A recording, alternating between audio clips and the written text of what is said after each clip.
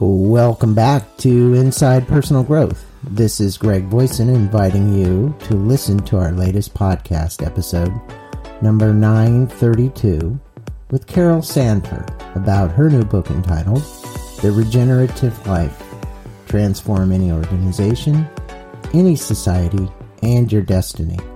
This podcast, number 932, is brought to you by Doug Reggio, author of a new book entitled So You Want to Start a Food and Beverage Business, a Pick Your Path business book.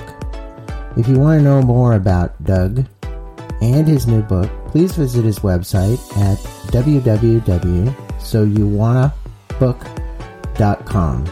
That's www.soyouwannabook.com. And now for our featured podcast, please listen to my engaging interview with Carol Sanford about her new book entitled The Regenerative Life: Transform Any Organization, Any Society, and Your Destiny. Happy listening.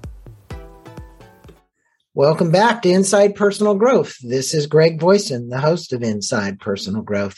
And joining us from just a little bit out of Seattle, Washington, is Carol Sanford.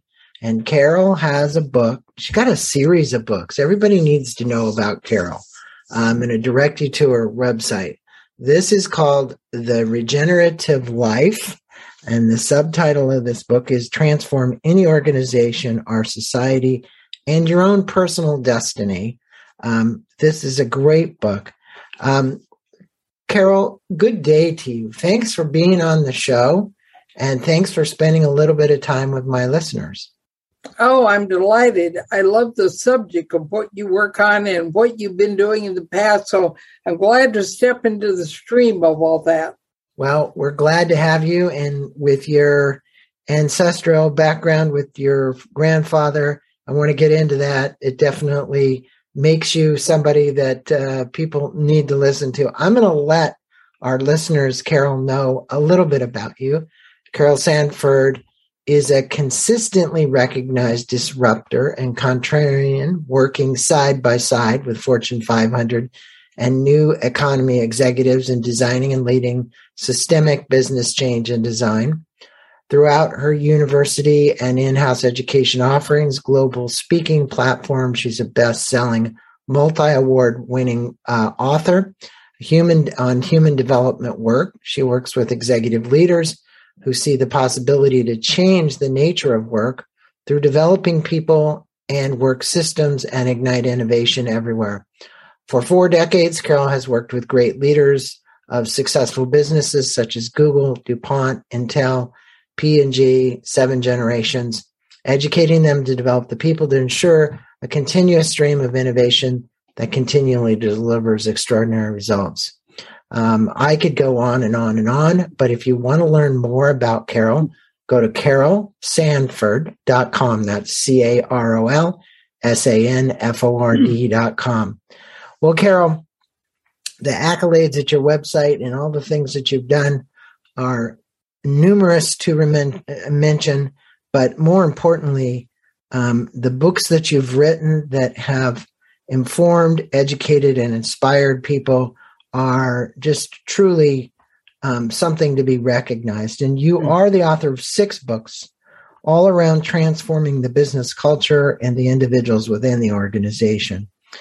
Why have you gravitated to this work, and why are you considered, as you said in your bio, the disruptor and contrarian? Since I was a very young child, I've been a contrarian. I was named that by my grandfather, called me a positive contrarian. And the reason he did is he said, you do see clearly what it is others are not seeing, but you give them the alternative. So it's not like you're just saying, you stupid, whatever, and no, you're wrong. It's like you're saying, look at it this way. And the reason I think I went into the work has something to do with the combination of my grandfather and my father combined, my maternal grandfather and father. My father was a pretty broken human being, and he was very racist and tried to condition me in the way behaviorists do to see the world the way he did. And he had a lot of power because he was a judge. My grandfather lived in the same town and hardly knew my grandfather, even when the short period of time my parents were married.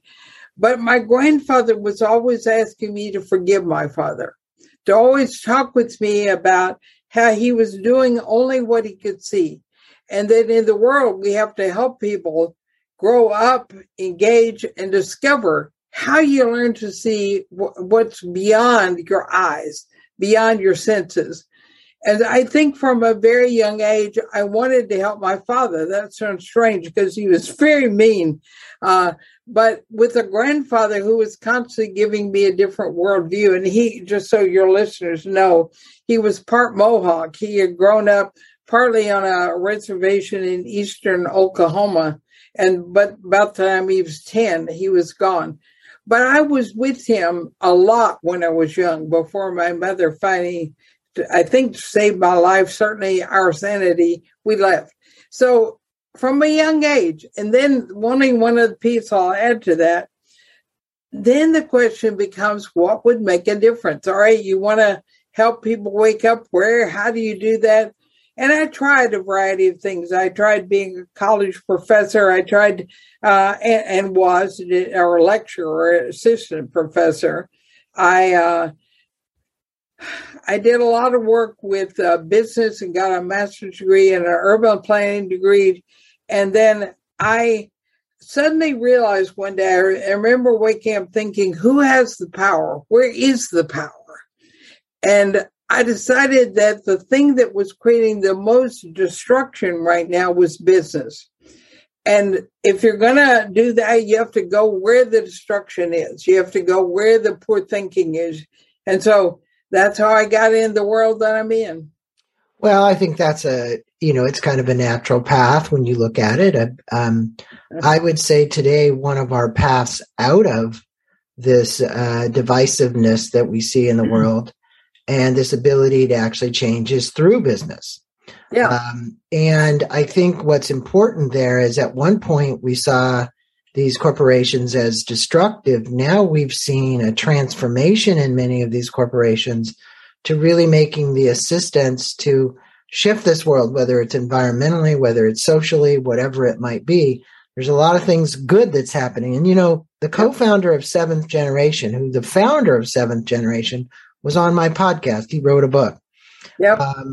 And the foreword to your book, The Regenerative Life, Jeff stated that the work that he did with you fundamentally changed who he was and the role he played on the planet. Now, obviously, all my listeners know Seventh Generation is biodegradable cleaning products and all kinds of things that they make. And he is still giving back, he says, Jeff, in a form of revitalizing contribution to social and environmental causes. Rightfully so. That's what they're about.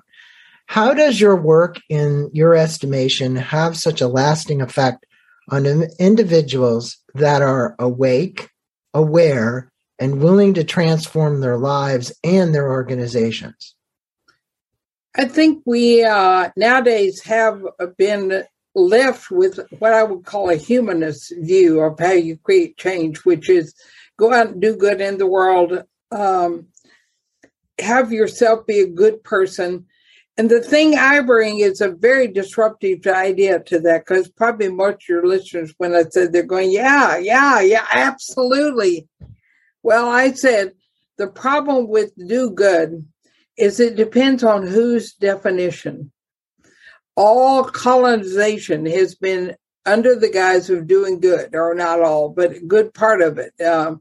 And the way we look at something is not systemic enough. And so the way I work and Jeff isn't the only one who said that. My newest book, even after this one we're talking about, has a foreword by Ahmed Rahim, who is the founder of NuMiti. And my previous book before that has the founder of Plum Organics and Cheryl O'Loughlin, and she said the same thing. Now, I'm going to tell you what they say about why this has such a deep, lasting effect. First, I demand they do the work. I don't have any programs. I don't have any templates. I don't have any belts we give people. I don't have any way we say do circular and you'll get everything done, or sustainability. Instead, we work on how to learn to see from different paradigms, from the world that we have lost the ability, at least for the last 100 years, to see the world well. And we lost the ability to look at ourselves well. We instituted 360 and plain or ordinary feedback, and it disenabled our ability over time with so much from outside to see ourselves. And we got so we only ask, and we will say, one of my books is No More Feedback. And what it says is, if we want conscious human beings who can see what's going on inside of them and make sense of it, so not get judgmental about ourselves or other people, if we can learn the skills that are taught, if you grow up in an indigenous culture, a lineage culture where you have Buddhist teachers or Hindu teachers or Socratic teachers, you will learn a different way of seeing yourself. And now quantum physics, the cosmology, has taught us that we can't actually affect the things we think we can anyway. What we have to do is work on seeing differently. So what I work on is an inner and an outer idea. And that was kind of propagated by your grandfather. Yeah. I mean, we're going to get to a question on that, but and I appreciate the perspective, because it's really the paradigm shift that needs to happen. I've had this discussion just recently with Stephen Kotler on his book, The Devil's Dictionary, and in a podcast that just released. And, he said the only thing that's really going to change the world is the individual's consciousness to have more empathy and compassion. And it's his belief that those are the things that'll actually change the world. Now, you state that you believe that most of us grow up with a limited understanding of what it takes for us to create real change in the world. Yeah. You state that we need a better theory of change, one that goes beyond the heroic and the do-good models that you just mentioned, right? What's the new theory that releases inherent potential in every human being, in your estimation? Look, if it's not do-gooder and it's not heroic, and you go back to, I'm thinking of Joseph Campbell's. Yeah. Every story has this cycle with a do-gooder and somebody heroic, and the story goes on, and that's the way most things happen. What is it that is this new theory to reach this potential? Well, let me say why the heroic doesn't make sense to me. It means we're all striving to be something that we think nobody can. It's a competitive kind of model, for one thing, rather than every one of us can in everyday life, without being a hero, make a huge difference. And that's a lot of why I wrote this book, that there are some roles that you can play that are critical. But the theory that it's based on is, well, I think I'd like to today describe it in terms of how Einstein helped us see the difference between Newtonian classical physics and quantum physics. And the basic idea is, Einstein said, we think of the world in terms of playing pool, where you have a pool table with pockets, and we've named and picked the pockets, and we figure out who's on the table. Now we're in charge of the cue stick. And we hit that ball toward the pocket we want, as though we know exactly how to make it happen. That's the current theory of change. I can know what's good for you. I can place you in a spot. I can hit the right kind of action, momentum, whatever, and into the pocket you go. Einstein said, nope, that's actually not, that's a false cosmology. The world doesn't work that way. And he told his students at Princeton this story and said, everything we're learning is that it's more like a matrix, like a womb that you were born in. No one could predict and determine that you would be in a certain way, do certain things, have your life go in a certain direction, although the behaviorists thought they could do that by conditioning people. What's really true is you build a healthy womb. You build your own self being steady and present and able to support the ecosystem and the capability that's needed in order to have that entity choose what it's needed. So the way I describe that different theory of change now is it's the difference between external and internal, direct and indirect. So the pool table is all the direct, right? But the matrix, how you make a womb healthy, or a culture in the case of a corporation, or a mindset in the case of a person, is all indirect. You build capability. My newest book talks more about this capability. And one of the things that is core to it is you go beyond kindness, you go beyond compassion to caring, which is very different than your previous person's idea. And let me say, my grandfather taught me this. He said, everyone should be kind. Everyone should be kind. A condition of having a body. You should have empathy. You should have compassion. But what you have to learn is caring, which means you give the matrix, you give the person the ableness to find their own way. And you are with them as they move and discover, and let go of that we're doing something that will help them directly and producing what's direct. And so it's a big shift to go to caring, where all my energy says, what is that person needing capability? Because I can see they're on a path. I shouldn't be in charge of their path. But if I care enough, I will make sure the matrix and the capability and the consciousness is developed. Well, your next book is called Indirect Work, and we're going to have you on to do a podcast about that. And I'm looking forward to that, actually. When does the book release? It released March 22nd. It has been a #1 Amazon bestseller for 1 month. So it's already out. So and it's already selling like hotcakes. So I have a quick question. It's kind of off of it's not off the subject. It's on the subject. Okay. Stephen M.R. Covey was just on, wrote a book called Trust and Inspire. And beautiful interview we had. And we got into the discussion of the vernacular of the term work. Yeah. You know, work has been used for as long as we can remember, but we've had a transformation now.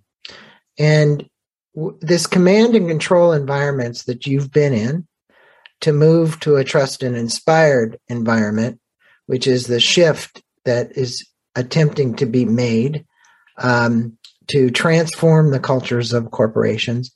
I said, work is really not the word that it should be used to define that. What's your feeling about that? Well, first, I don't work and I don't believe in building trust and inspire. You're seeing my contrarian, right? What I believe is really important is the sophists in ancient Greece were inspirers. They stood on the soapboxes. They inspired people to be something, but they went away and couldn't do it and came back discouraged. What I believe you build is capability and give more what the Dalai Lama called instruction. That I tell people on LinkedIn when they write, say, you're so inspiring. And I said, that means I'm supposed to do it, not you, right? And they said, no. And I said, well, that's what inspire means. So, and trust is in me. I don't believe like this whole idea of psychological safety is a pile of, I won't say what my grandfather would have said, but what it means is you keep people from growing. You build something that doesn't give them the capacity to grow themselves. And I do believe that, and I've forgotten, I'm sitting here, I kept thinking, if I keep talking, I'll remember the Armenian root of the word work. We're taking the Greek one, which then was translated in 400 years ago to mean energy. And but the original work, shoot, I wish I could remember it. I know what it was about. It was more about engaging. It Converging. Converting. Look, all of us only have so much energy in a day. So right. How we expend that energy, right? Whatever we want to call it, right, is what it is. Your book, you speak about levels of paradigm. We just talked about it, paradigm shift, and that's what you're about. And that they provide context for our lives and our work. Yeah, totally agreed. Because it's really how we look at anything that really determines whether or not we can have a shift in our perspective and the way in which we approach it. Can you speak with the listeners about your foundational paradigm of value return and the levels in between until we attain what you refer to as the title of this book, Regenerative Life? Right. Because you've got 4 levels. Right. 5. But it starts with the value and then it goes all the way to regenerative life. All right. This is a fairly long thing, but I'm going to do a very shorthand version. That's the great one because we got so much time for the podcast. I know. Sorry about that. I got the opportunity when I was at UC Berkeley to sit in the lecture hall of a visiting scholar named Thomas Kuhn, who wrote The Structure of the Scientific Revolution. And it became much the clarity of direction for my life. I was 20 years old. And he talked about this crazy idea that we shift paradigms. And we went to the Rathskeller at the end of the evening. And I said, well, how do paradigms change? Where do they come from? And he said, all right, I give you the idea. That's your job. And he wasn't talking just to me. He was talking to 20 students. I then set out to figure out what that meant. And I discovered, and these are ways of thinking, not ways of doing. And we're all in all of them all the time. And sometimes we have a good version, sometimes not so good. The base version is very functional. I do something in exchange for something else. And if I'm a decent human being, I want it to come out fair and equal. If not, I want more than I put in. There were a group of people who could see that was driving a lot of how our country and our planet worked, or us with the planet, said, wait, we've got to shift how we see it. We've got to shift to what I now call a rest disorder. Slow down the mess we make, do less harm. And that's where sustainability and circular economy came from. It's the idea we have to do less of the bad stuff, less of the just doing an exchange. When I met Jeffrey Hollander, I introduced him these 4, and the next one I introduced you in the top are a lot of what shifted his way of seeing. The third level people went to was saying, wait, and I started saying this 20 years ago, and I hear everybody saying it now, thank goodness, is less harm isn't enough. We can't just do less bad in the rest of the story. We have to do good. And that's the third level paradigm. And of course, Jeffrey was so excited. He said, really true. And he quit talking so much about arresting disorder and started talking about doing good. And I said to him what we said earlier, wait, whose definition of good? For the most part, do good is by people who think they know what's good for other people. That was the source of philanthropy 100 years ago. We know what you heathens should do, or you folks in Africa who are burning down the planet. I mean, all out of kind of good intentions. So Jeffrey is sitting there, he says, all right, if that's not right, what is? And I said, what regeneration means, and I learned the idea from my grandfather, was we quit deciding what other things need, and we give them the capacity, the capability, and particularly to express their own essence, their own way in the world, their own direction. And that's what regenerate life means. I can regenerate myself, and I can help build your capability to do that for you. Now, we fall back and forth within those, but our intention is to work on ourselves so we can always say, what is that entity seeking for itself, and how can I bring capability to that? Well, you're empowering people to have that. You're empowering people to find it. You're empowering people to seek it out and then to utilize it for good. And that, I think that regenerative life, the word regenerative means exactly that. It's consistent, just going to keep going. It's, people have talked about Tesla and the regenerative machines that, he worked on, and the patents that got thrown away, that energy is abundant everywhere and we could have been using it. So, Carol, you were influenced, as you mentioned earlier, heavily by your grandfather, who was half Mohawk from mother's side and a quarter Mohawk on your father's side. These indigenous ways of seeing and understanding the world from the inside before outside is what he said. Yeah. And how you live your life. Can you explain how we integrate the inner and the outer work together? I can, but I have to disagree with one thing you said first. Forgive me. I'm a contrarian. Okay. I don't empower people. I enable. It's capability you build, not giving something. But anyway, all right. How you do that? The way my grandfather taught me is we were always in the field. He was an educator for the Farm Bureau after the Dust Bowl. In fact, I think through the Dust Bowl, he had his own farms. He raised pigs. He went to market. The way we worked was always in life, creating something. Something needed to be delivered for others. And he would have me working on myself. What do you notice about yourself? What are you thinking? He taught me ideas like, are you thinking only about yourself, or are you thinking about their life? So it was done simultaneously, but the core work always had to start with me being able to see my own inner working, and how he had these things he called energy drains, that they take away your energy, like identifying with something and getting attached to it. It's very Buddhist in language, some of it. So what he was doing is saying the way you bring together the inner and the outer is you do it in the world. You don't go off somewhere. And, he said when we were, and mostly this was young boys, he was telling stories about coming of age. We always have them trying to accomplish something, serve something, learn something. And then we have them watch themselves while they do that. Because if we try and teach them intellectually what the inside is, there's nothing to apply it to. And if you aren't applying it in the moment, having to watch yourself while you do it, you can't get there. I call that working on value-adding processes. So I don't do any training.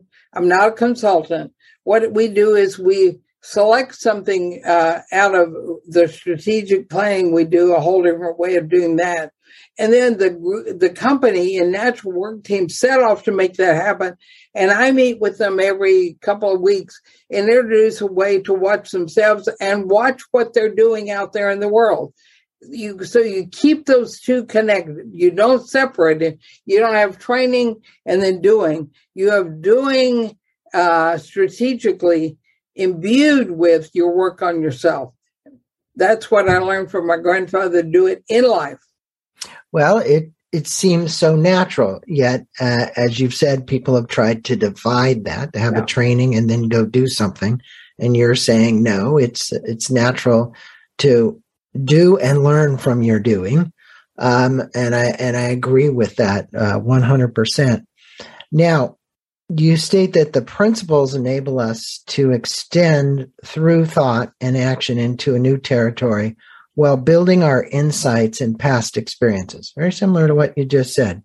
Yeah. If you could recap the 7 first principles of regeneration framework for the listeners and how this will extend our thoughts and actions into new territories. So in other words, you've got 7 frameworks. I know this is a lot to try and, get in 40 minutes, but I think if you just give the listeners a little bit, a taste, they literally can go buy this book and understand a little bit more. So I'm going to do it as a story. Then it goes quickly. Okay. So my grandfather said, the first thing you have to pay attention to is the whole. If you've started with the fragment, you're not looking at living systems. So a child, you don't look at them as their problems, what they're good at, all their grades. You look at what are they seeking to achieve in the world.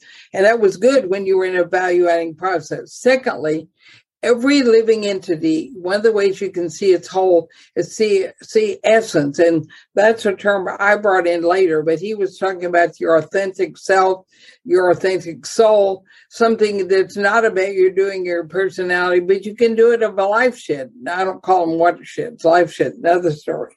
Third, then you work on taking that whole and its own essence and say, what's potential for that essence to express itself in the world and what it's trying to realize. Now we've got the bridge of the 7. Those are the first 3, which are inner. We now have something called development. I have this whole child with their unique, specific essence and the potential they have. Now we add development. And when my grandfather was working with me, he was constantly asking me, what was I trying to achieve? What was I trying to contribute? And then he would work on development of me in that specific context. Now we go to the last 3, which are in the outer world. And this is so hard for Westerners to see, even those first 3 are hard. We see in fragments. But the fifth, of these 7 is nested. The idea that every one of us are nested in a greater system. I'm nested in a family, in a neighborhood, and etc. But when I'm doing work, it's nested also. If we're going to market, like my grandfather was taking us to market, and I do this with companies, we look at what it's nested in. It's not linear. And then the next thing is overcoming that. After we've overcome kind of that flatland view, it's to start thinking nodally. So my grandfather would always ask, when we were working on seeing me going to market and companies going to market, we would say, if we worked on one thing, core, that it would move everything else. And he didn't know about acupuncture, but I use that metaphor now. If you're going to put a needle somewhere that opens the system and everything moves, that's what nodal means. And I know you wanted me to talk about it anyway. So to add a phrase here, is nodal is always the ability to understand the working of the system. And if you're going to intervene, if you're going to join, if you're going to add capability, ask yourself first, it's not what's priority, because priority puts the mind in a different place than living that makes humans think about what they want to do. If we say what is nodal, we're now on 6 of those. And the last of the 7 is a field, being able to build a field. We all know this when we walk into a party. We can feel the field at work, whether somebody was upset, a fight just happened. Right. We can feel it in a company. So those are the 7, and they're related. And there is an opposite for every one of them, which people will love in the book, that helps you diagnose how we fall out of the 7. And we won't do those for now. Well, it is my next question, because there's a yin and a yang to everything. And that's right. The way I kind of set this up before I created these questions. You know, you informed the listeners about the principles, and there is always, like I say, a yin and a yang to everything. And that would be the 6 internal obstacles, because in every one of those, there's an obstacle to regenerative life. Real briefly, mention the 6 obstacles and how, more importantly, I think, if you want to tell it in a story or how you want to do it, how would you recommend moving beyond these obstacles? Because if you've given this, or do we live with the obstacles?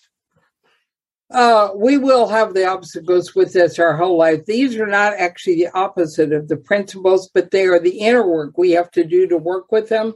Okay. The first one is fabrication, where we make up things out of whole cloth. We all know this. We wake up someday and we're terrified of what's going on. And if we slow down long enough, we could realize we're manufacturing what's going on and reinterpreting.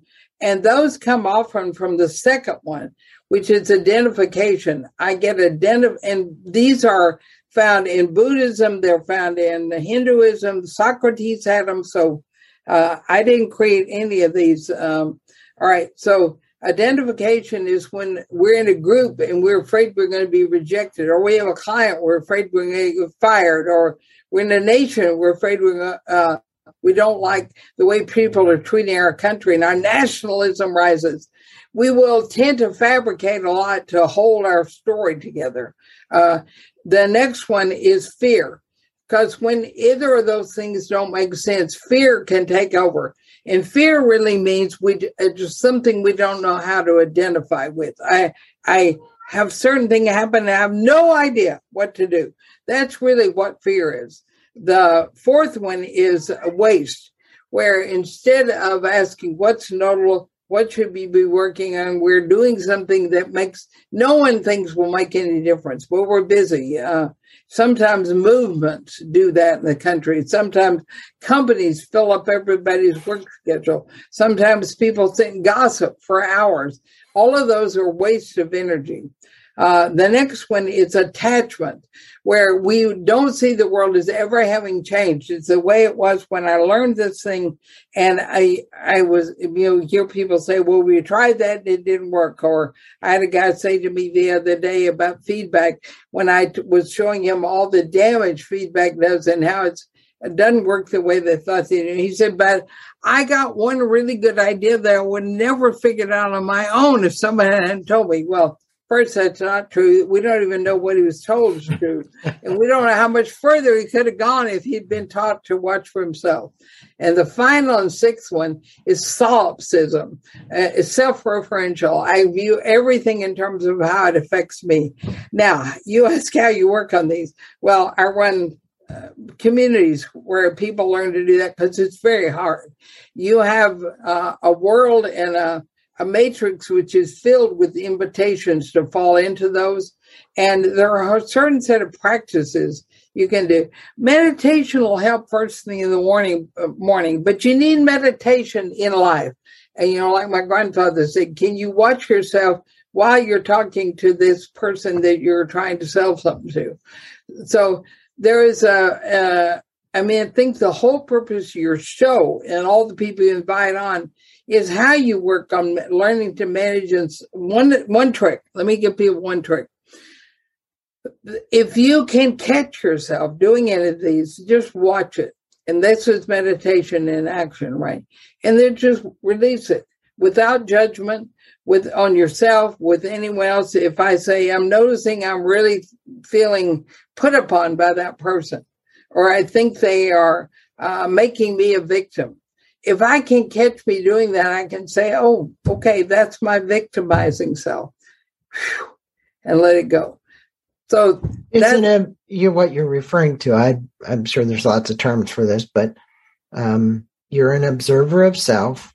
We used to have a statement: if a video camera followed you around all day long and took video of you, and you watched back what you saw during the day, what did you like? What didn't you like? What would you change? How would you change it? No, I would never do that. That makes it stronger. When you do like and dislike, you immediately deepen an attachment, so there are 5 levels. Observing self is one.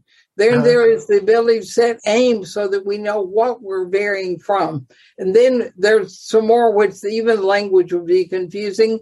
But I believe the way you do what you do with that self-observing is really important. And if you go do the what's right, wrong, I like, didn't like, you're in the old social. Okay. Where you establish them. Okay, sorry. That makes sense.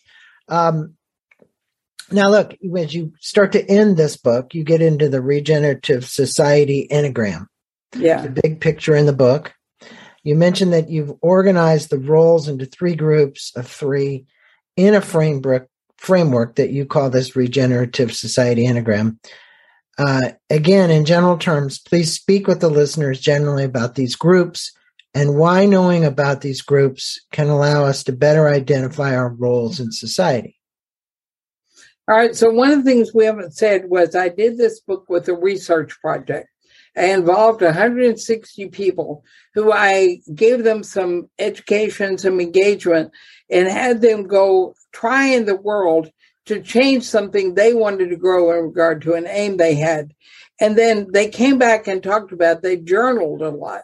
But what all of them said, and this may be the summary statement, there are 9 roles which looks like if we can learn to play all of these in society, which were like parent, do them regeneratively. Designer, educator, media content creator, and there were 9 of them. If you can learn what the essence of those is, and we had everybody knowing how to play them, we have a society that worked because you would know when to step in them. You are not a media content creator. You are doing that right now. But when you're with your family, you may be doing parenting. And learning what is notable, what is needed at the moment was what the study was about, and having the skill to do that. Yeah, and I as you've said, depending on this indigenous belief, I think as you've been taught by your grandfather many of these skills or opportunities to learn, you personally yourself, you carry these into life, and it's the experiences that we have in life that give us these learnings. And my show is about helping people understand those experiences, because sometimes you have them. You don't know exactly how to read them or understand them. And you're a good person for people to be going to and reading the kind of books you've written for people to do that. So this is a good question for you. If you were to leave these listeners today that have listened to us now for the last 40 minutes, with 3 takeaways that could transform their thinking, their beliefs, their subsequent actions, what would you impact them positively with that they could use to actually take away from the podcast? Okay, so first, I never answer that question because you can't, but I'm going to answer it the way I do, which is begin with joining a community that's working beyond the do-good paradigm. Okay. And that's a very important step. Secondly, stay in it your whole life. I have members who've been with me for 42 years, and one of them is Jeffrey Hollander, has been there 27. They're continuing to work with a philosophical stance that's working out of regeneration, not do good, which we have to get beyond, is a very important step. The third and last thing I would say is apply it in your life, because if you don't work on what you're learning with that community, it won't get you anywhere. And having we call it technology, mental technology, which can guide you, and having resources who can support you, that's your only chance. No one can do it alone. Carol, I think for our listeners, probably of all the books that could have a great impact on them, and your new one, the it's direct work, indirect work, right? No, indirect work. Sorry. Indirect work. Sorry, indirect. Not inner. We want them to focus in on this one, the regenerative life. All of these books, I'm going to presume, are kind of standalone. Yeah, you can pick one up, or are they in sequence?